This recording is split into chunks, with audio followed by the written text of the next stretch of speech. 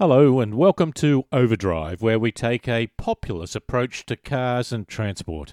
I'm David Brown, and in this program we look at news stories including Volvo to launch UK's largest and most ambitious autonomous driving trial.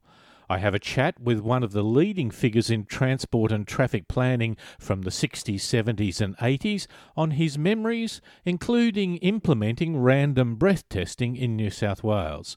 We road test the Audi A4 Avant, which is another name for a station wagon, but it is not the boring wagon of the past. And in our panel discussion with Brian Smith and Errol Smith, we take a light-hearted look at stories including William Shakespeare. New London Underground map marks 400 years since the playwright's death. Have a question or a comment? Send it to overdrive@drivenmedia.com.au. You can hear longer versions of the interview, road test and quirky news by going to the drivenmedia.com.au website or podcast the whole program from iTunes or your favourite podcast service. Now, to start the program, let's have the news. Tripping or falling on Australian streets sends over 5,000 pedestrians to hospital each year, even more than pedestrian injuries resulting from collisions with cars. The research, the first of its kind in Australia, was undertaken by the Monash University Accident Research Centre. The report, entitled Fall-Related Injuries While Walking in Victoria, shows that while collisions with vehicles result in about 1,600 pedestrian casualties in Victoria each year, pedestrian falls account for an average of 1,680 hospital admissions and 3,545 emergency department presentations. And still in Victoria, the TAC and Clemenger Advertising have launched a new campaign that is based on research which shows that children begin absorbing their parents' driving behaviour from a very early age. Titled Strings, the campaign is based on research that shows that children start taking in their parents' driving behaviours at an earlier age than most people would expect.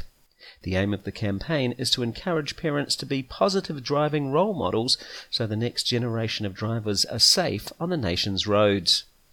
In their first year of driving, young people in Victoria are almost 4 times more likely to be involved in a fatal or serious injury crash than more experienced drivers. Car companies are becoming more and more involved in car ownership and operation. In Southern California, Toyota Insurance Management Solutions, or TIMS, will support the development of telematics car insurance services for Toyota customers. Telematics refers to the blending of information technology and wireless telecommunications for long-distance transmission of computerized information.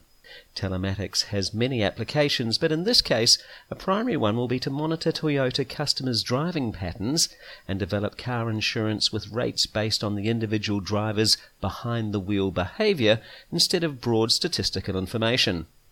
This will allow people to start buying insurance by the week. If you drive aggressively that week, your rate will go up the following week.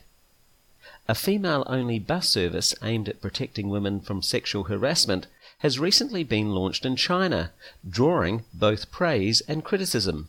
Sexual harassment is a common, yet largely ignored problem on China's public transportation system. A survey has found that more than 50% of women have experienced inappropriate touching or body contact while using the country's trains and buses.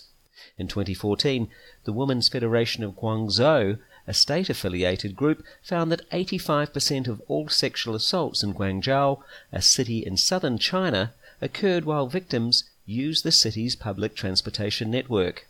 Women throughout Asia face similar problems. Toyota's metro system has had women-only carriages for more than a decade, and India's railway network introduced them for commuter trains in 2009.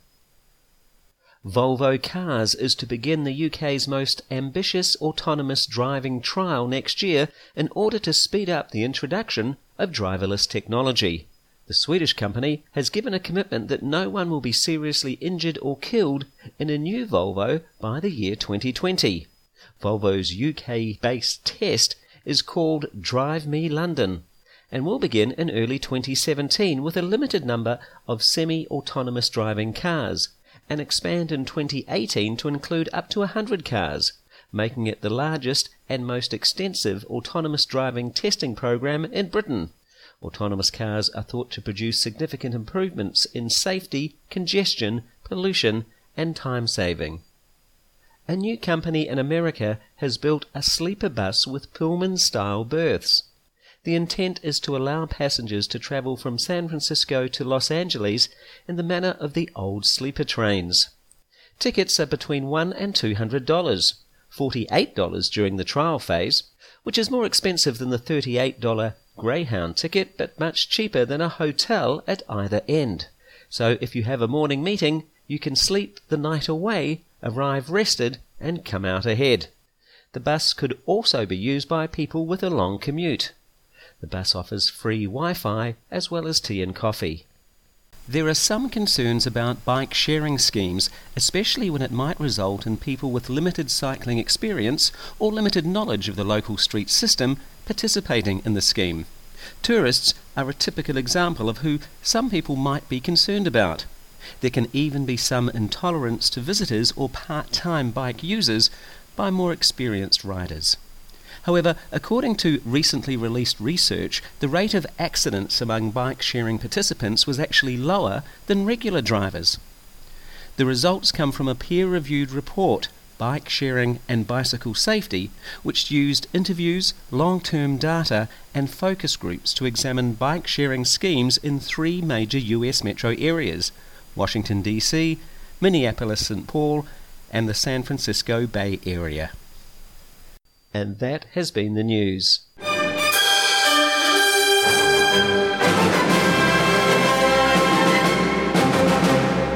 In 1964, a meeting was held amongst a group of traffic and transport experts to talk about the establishment of an association that particularly represented the needs of an emerging workforce in this area. The meeting was addressed by Harry Camkin. Harry's work and style helped establish traffic and transport management beyond just engineering and into an environment that involved a wide range of people. He helped show that it was a necessary, credible and desirable profession to be part of. The meeting led to the establishment of what was to become the Australian Institute of Traffic Planning and Management. The AITPM celebrates its 50th anniversary this year, so it is fitting to talk to Harry about the life and times of this most important profession. As a young engineer, I looked on Harry as a shining light. He was enthusiastic, encouraging and broad-thinking. I watched and learned. Harry, it is lovely to catch up with you. Oh, good morning. Thank you very much for your time. You were there at the time when probably one of the big achievements was seatbelts. Was that a hard debate? Was that obvious and it was just a question of processing it through? It was obvious to some people, but not so obvious to decision makers. And there were 2 people pretty influential in that. But one was David Herbert, who was at one time the head of the Traffic Ethics and Research Unit after Michael Henderson left it. And he introduced compulsory seatbelt using in the Snowy Mountains Authority when he worked for them, and he demonstrated there that he could get that there are a lot of lives and injuries saved there. And the other big influence, of course, was in Victoria, where the introduction of seatbelts, compulsory wearing of seatbelts anyway, was introduced before it was in New South Wales. But the Traffic Accident Research Unit people under Henderson at the time, they were very influential in convincing the government that it had to be introduced in New South Wales too. Of course, the other one was drink driving. I remember talking to Peter Brock, who had his number for a long time as 05, as campaigning for that level of blood alcohol as being the one that over that you should be booked, whereas other states were lower. That's really getting into a social issue as well, isn't it? It is, and it's very interesting the way that developed too. On advice from Taru, we asked the government, this was the Traffic Authority at that time, we asked the government to introduce 05, but we had 08 at the time. I'm sorry, we didn't have either 05 or 08 prior to 1980. We just had the drive under the influence legislation. We wanted the government to introduce 05 because Victoria was getting good results with it. The government didn't want to do that. They thought that was too harsh. Parenthetically, many of them, we think, were a bit scared that they might get lumbered driving home from late-night sittings of Parliament. So they thought 08 might be fair enough, so they introduced that. But the concept of random breath testing was the real big change, the big breakthrough, of course, and that was experimented with in Victoria with very mixed results during the 1970s, the late 1970s. The results looked promising, but their sample sizes weren't very big and things like that. So I sent some people from Taru down to Victoria to see what they're doing down there that we could build on. And they came back, strangely enough, and said, look, the random breath testing's not the right thing to do. You should focus your efforts because your focusing can be more efficient. But I wasn't too happy with that. In fact, I found some problems with their analysis, and we had another look at it all and convinced the New South Wales government eventually that they should set up a Stay Safe, an all-parties road safety committee, to see what Victorians were doing that was giving them such good results. And they came back, and we took some police people down there and some politicians down there and looked at that and said, well, this random breath testing that they're doing there will probably be very good if it was done on a bigger scale. Came back and Stay Safe looked into that and recommended it. We did it on a really big scale, much bigger than we'd even envisaged the government would be prepared to do. And that was thanks to George Petrulo, a member for Liverpool at the time, and the President's chairman of Stay Safe, and Peter Cox, the minister at the time. And they were prepared to back that idea, and that was the biggest, if you like, magic bullet we've had in road safety in Australia ever. That came from looking at what other people had done and seeing what we could do to improve it, and that was a multidisciplinary approach too. A considerably longer interview can be heard on our website at drivenmedia.com.au, where Harry talks about the early years and what he sees for the future of transport management.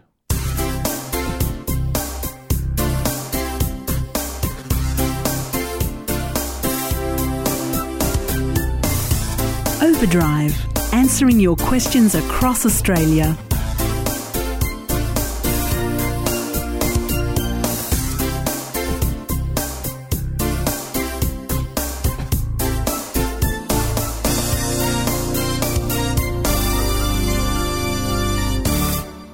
The station wagon got its name from the horse-drawn wagon that was used to carry passengers from the railway station to the local hotel. Now, for much of its car life, the station wagon has maintained a utilitarian function, being more practical than beautiful. Ideal for families or sales reps who have to carry their merchandise. The boring but practical image, just think of the Camry wagon. In Australia, the Ford Falcon was more hearse-like than sports car. The image was not helped by movies such as National Lampoon's Vacation, although there was a time when it was associated with the surfing set. The famous Woodies were part of that. Now we have the expression sports wagon.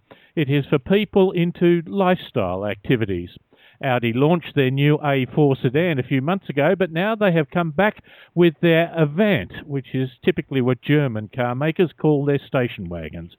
The Audi Avant will cost you about $3,000 more than the sedan. Getting one on the road will start at about $70,000 when you include on-road costs, and that can vary by $2,000 or $3,000 either way, depending on which state you're in. So is the Audi Avant a practical hack or a modern, trendy vehicle for the fun-loving set? Respected motoring journalist Ian Crawford and I were at the launch, and Ian joins me on the line. Ian, thanks very much for your time. It's always a pleasure, David. Now, you have a little bit of history on really extending the back of cars, even if they were sports models. Yeah, the sports wagon actually goes back a bit longer than most people think. The now defunct British boutique car company Reliant had a sport wagon called the Scimitar GTE in the late 60s. It was a very, very handsome-looking thing with a Ford V6 engine in it. And then there was the Volvo P1800 ES, which was launched in 72. It was based on the 1800S Coupe that was made famous by Roger Moore in his TV series The Saint. The ES 1800 only lasted a couple of years, and it was snuffed out largely by new American emissions laws and things, and only produced 8,000 of them. But interestingly, Volvo resurrected the rear-end look somewhat in the C30 hatch.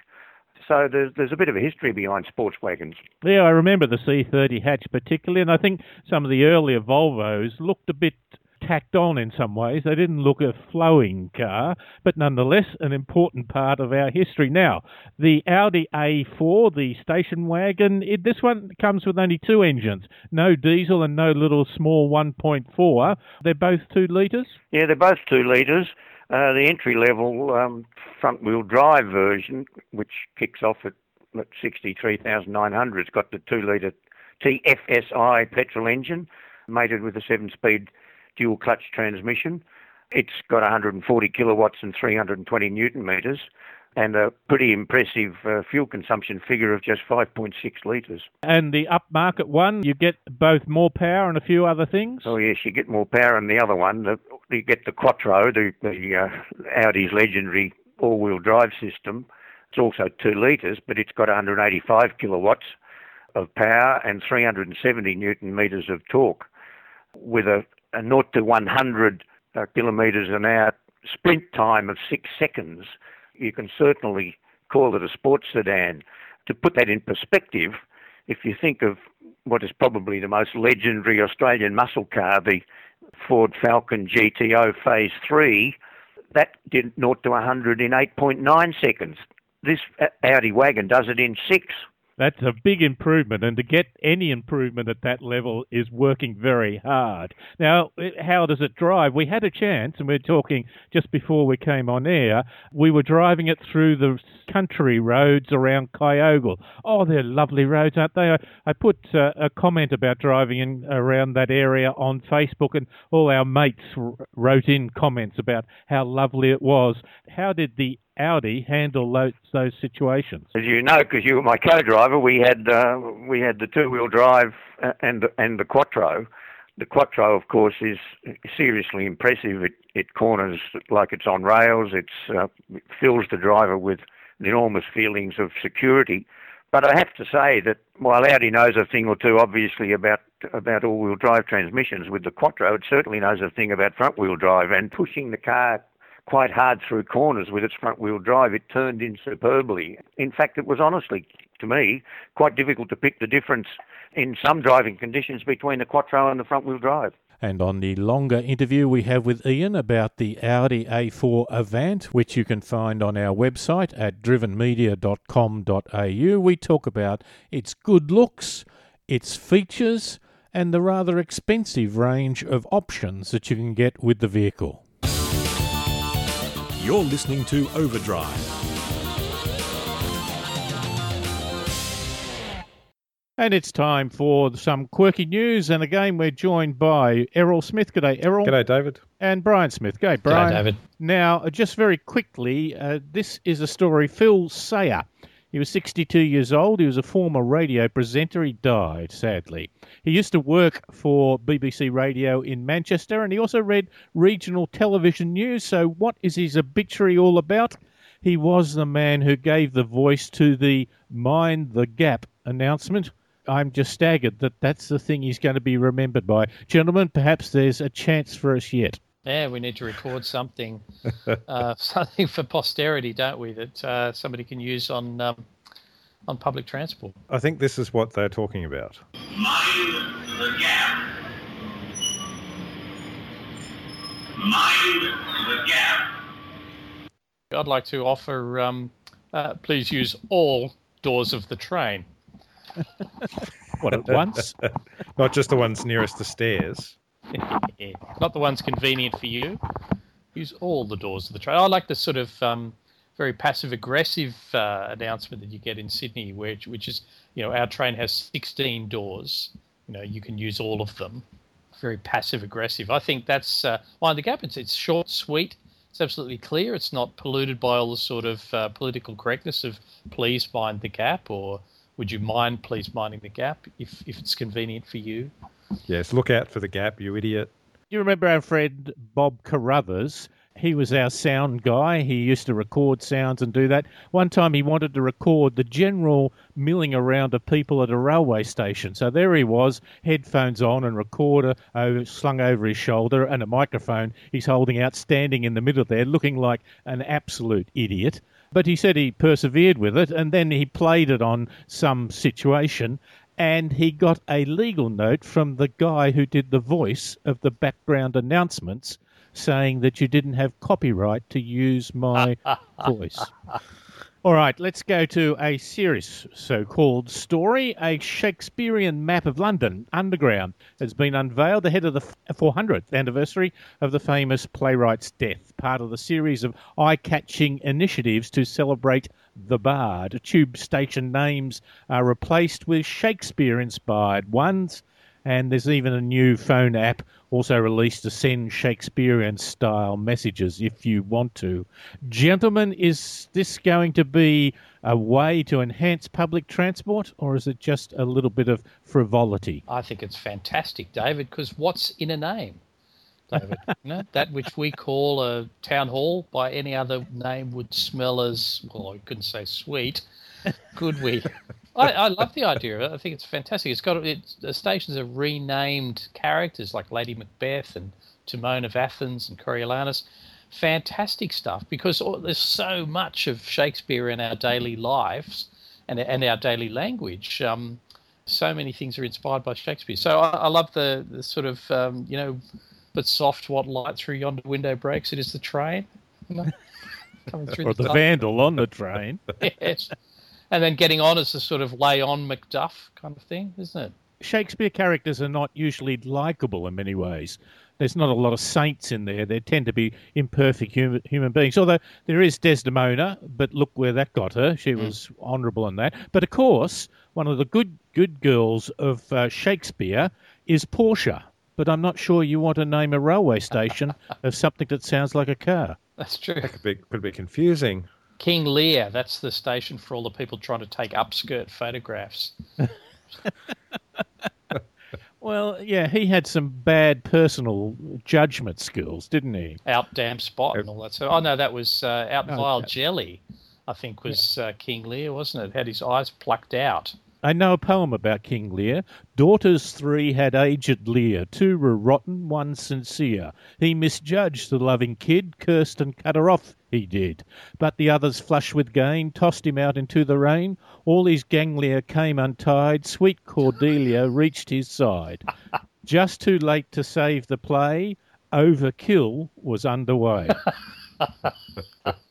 Now, there's a little summation of that. But, of course, the other 2 daughters were Goneril and Reagan, which sounds like a disease or a demented president. I'm not sure you want your station named after that. Along with this, David, they've also released a smartphone app, of course, called Shakespeak, which will convert all of your text messages to Shakespearean prose.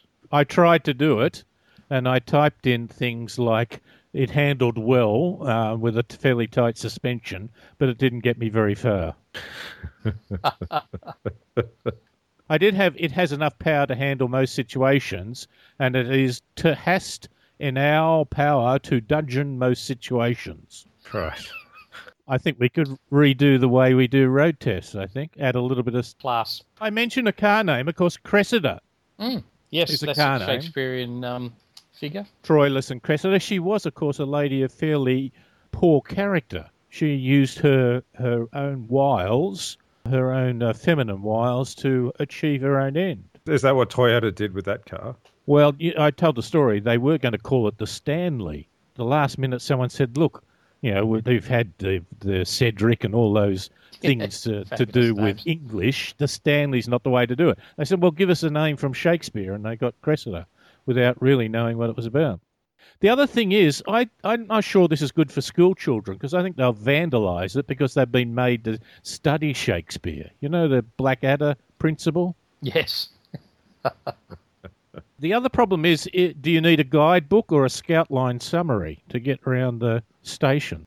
Some cliff notes or whatever they call them. What would you do if you had other plays had names? Obviously, Streetcar Named Desire would be an appropriate play. Stella Street. What about poems, David? What about for Australia? We have The Man from Snowy River. Oh, yes. You could have a station called Old Regret. It certainly fits movement at the station, doesn't it? There is a lovely play, a very funny play by Michael Frey called Noises Off, but that wouldn't be appropriate for the train either, would it? Maybe the quiet car. Brian, you have a story. That's from your company too, isn't it? It is indeed, David, where the company I work for has made an interesting proposal to the Tomorrow's Train Design Today competition. It's part funded by Britain's Network Rail, and it's organised by the Rail Safety and Standards Board. And the idea is that engineers come up with kind of interesting and novel ideas for trains. And Arup's idea was based on the bouncy castle idea, and the idea that you could deflate the seats in the carriage during rush hour to make more room for passengers. So in the peak periods, they'd be deflated and people would be able to stand, and then in the off-peak period you'd inflate the seats to provide more seats. Apparently it was quite well received, the novelty of the seats, making people smile, and when using the prototypes, apparently 2 volunteers struggled to resist the temptation to try to bounce their friends up and down. Of course, that is immediately would be a serious problem. And surely there must be some humour in that story, and indeed there is. Go to our website for the longer interview with Brian and Errol at drivenmedia.com.au. We also talk about Germany installing traffic lights in footpaths for cellphone-distracted pedestrians, and a traffic offender in Vietnam has to write 50 lines for their offence.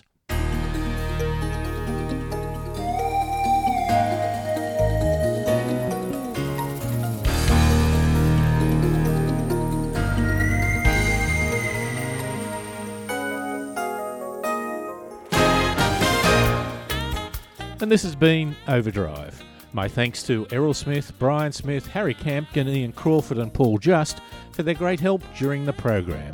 Overdrive can be heard across Australia on the Community Radio Network. You can listen to longer segments of the features, road test and quirky news on our website at drivenmedia.com.au, or podcast the whole program on iTunes or your favourite podcast service. I'm David Brown. Thanks for listening.